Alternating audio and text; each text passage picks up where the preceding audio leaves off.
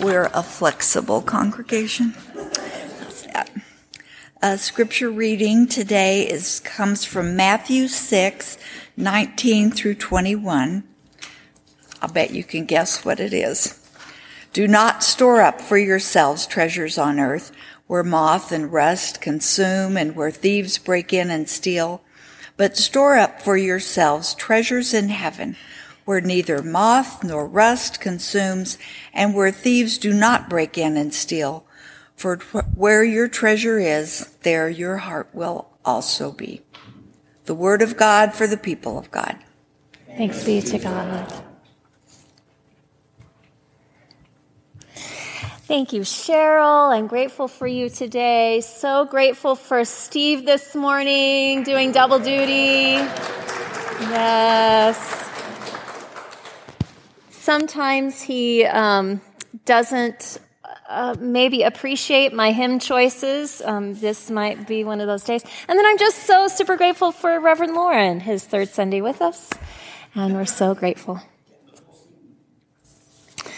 Will you pray with me?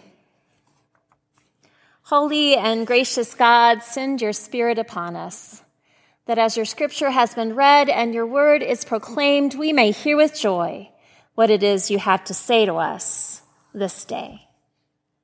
Amen. Earlier this month, my husband, Jimbo, was going through all of his clothes. You know, what to keep, what to get rid of, and what to give away. I said, oh, great idea. What if every month we focus on decluttering an area of the house? By Christmas, we'll have the whole house in really great order. Let's go through the bedrooms by the end of September. Great. Now, Jimbo is well aware of my spontaneous desires to change our whole lifestyle and habits in just a matter of days, and then sort of forget about it later. So he just smiled at me and knew that I would, in fact, not go through all of my stuff in the bedroom by the end of the month, although there are still a few days left. I may surprise my spouse. But I did kind of start looking in my closet, and I found a few dusty boxes at the very top that are vestiges of my childhood. And I found my treasure box. Do you see this very special box that I got as a child? It says Six Flags Over Texas. And if you would like to have a conversation with me around why Six Flags over any other state is wrong, we can have that after church. But Six Flags Over Texas is the only one. I loved this box and continue. And inside, many treasures. Let's see. Like this jelly bracelet. Now, this will really tell my generation. Did anybody have one of these charm or necklaces? Each charm represents a friendship in my life in like third grade. I think I must wear it. That was a very specific moment in time. I've got a Sucrets box, because who doesn't want to keep one of those? I don't know. Here's this little plasticky dog. That represents the one time I ever stole something. That's a whole other story. I've told you it before, but there's the proof. Charlie Brown, Snoopy, finger puppets. Those are special. These are treasures. Here's a little car. Here is a wind-up toy. See if it still works. Little ladybug. Let's see. Come on. Oh, she's sad. She's sad. Apparently, Six Flags was a very important part of my life because here's a little fork and spoon collectible with Six Flags Over Texas on it. I found like a pin, a real pin with a pin. Like, look at that. That's a pin, sticky pin from Vacation Bible School, because that's what you want to give all the children, is a pin where they can bleed. Oh, and then these are little snowflakey things. They have pictures of my grandparents in it. These are treasures.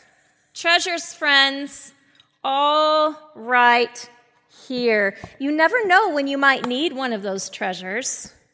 Why in the world would I ever get rid of one of these things? Today's sermon is entitled Reorient Gifts. Or it could be called Stewardship Through a Different Lens. Or it could be called Reverend Sandy's Sermon to Herself on the Accumulation of Stuff.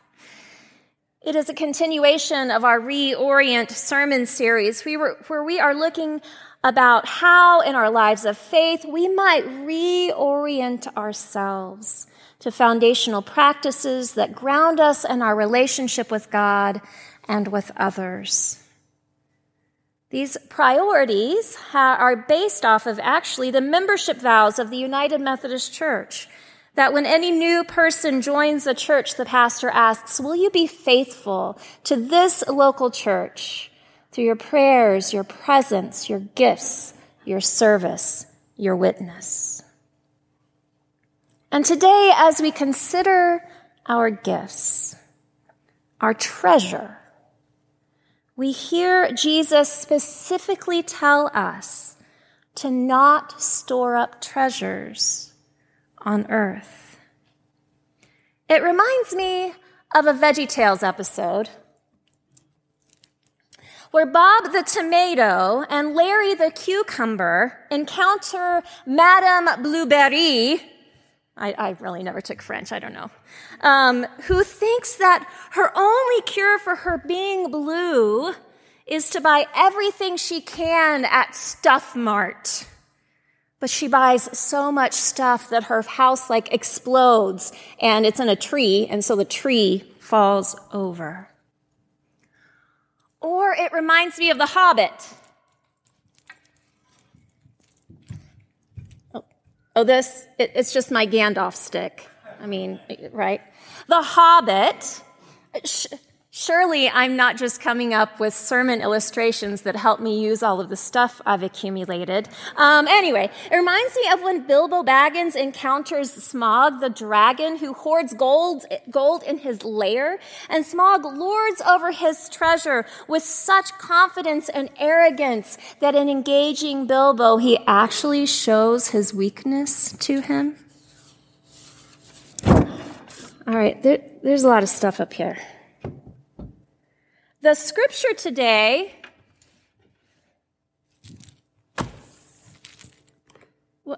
what? This is just my Bible collection. I am a pastor. Surely you would not begrudge me this. I mean, I have my Bible here. That's my study Bible that I used throughout seminary. This Bible that my parents gave me when I graduated high school. This one here was from the bishop when I was commissioned in 2006. This purple one was from St. James United Methodist Church when I had been a pastor there and then was moving along. And then this one's just cute. Do you like it? So cute. Has a little, like a dragonfly on it. So in our scripture today, Jesus continues his Sermon on the Mount. And if you remember from last week, we talked about how the persons gathered there to hear Jesus' sermon were not just regular people. There were regular people, but often they were people on the margins, people needing hope and healing and guidance. If we look in the previous chapter, Matthew chapter 5, we will hear that Jesus has just taught the people how to pray, how to turn their hearts towards God.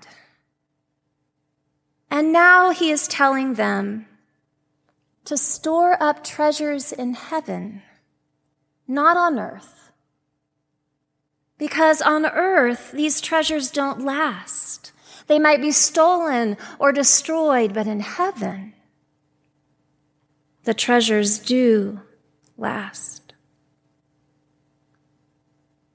But truthfully, people in the ancient world wouldn't have had much treasure anyway, at least in our standards of modern living. Only really rich people had a lot of clothes. And Jimbo and I have closets full. Maybe you do too. But there weren't many items to have. A lot of clothes was a symbol of wealth. A lot of anything meant that you had a lot of money.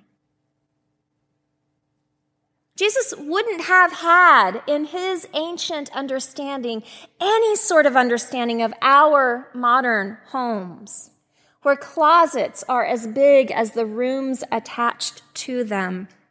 And storage is so available that you might put things away and never see them for years or years or years. And truthfully, I'm not sure that Jesus was trying to guilt anyone for owning anything. That wouldn't have resonated well with his audience because they didn't have much at all.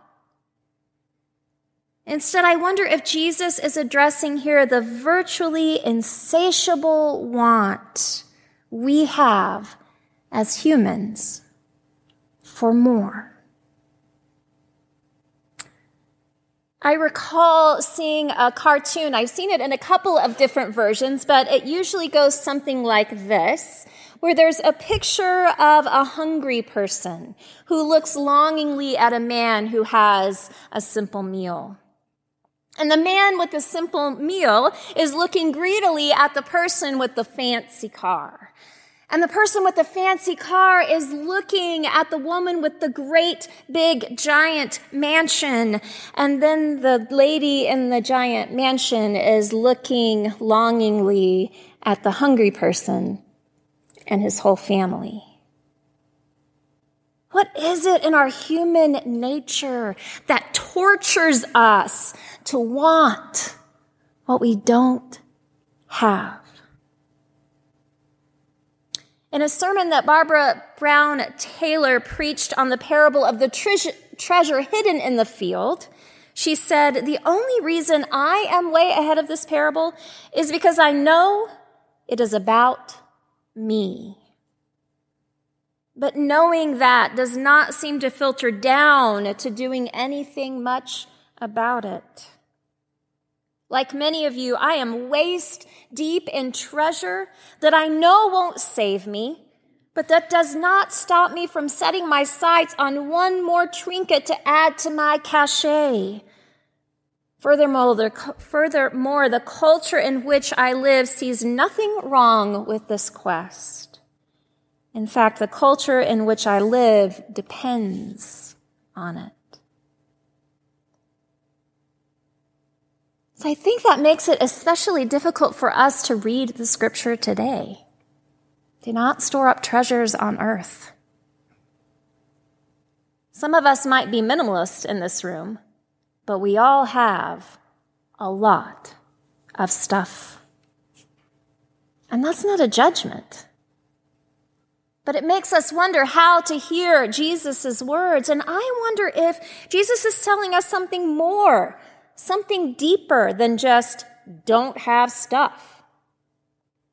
We only need to look a little bit further into Jesus' sermon to hear these words. "Therefore, I tell you, do not worry about your life, what you will eat or drink, about your body, what you will wear. Is life not more than food, and the body more than clothes? And why do you worry about clothes? See how the flowers in the field grow. They do not labor or spin. Yet I tell you that not even Solomon in all his splendor was dressed like one of these. If that is how God clothes the grass of the field, which is here today and is thrown away tomorrow, will he not much more clothe you, you of little faith? So do not worry, saying, what will we eat, or what shall we drink, or what shall we wear? but seek first God's kingdom and righteousness, and all these things will be given to you as well. Again, Barbara Brown Taylor writes, "The treasure we seek requires no lengthy expedition, no expensive equipment, no superior aptitude or special company. All we lack is the willingness to imagine that we already have everything we need." She writes, "What is saving my life right now is the conviction that there is no spiritual treasure to be found apart from the bodily experiences of humanity here on earth. What is saving my life now is becoming more fully human, trusting that there is no way to God apart from real life in the real world." What if, instead of Jesus guilting us because we have homes exploding with stuff, or we hoard our wealth, that he is simply pointing us toward the idea that those things don't last and don't satisfy. The physical, material, tangible things are fleeting and will not quench our desire for more. It is only in the investment in our lives of faith, love of God, service of neighbor, that truly reaps rewards. What if Jesus is telling us that the treasure of faith is already within us? A thankful and generous heart.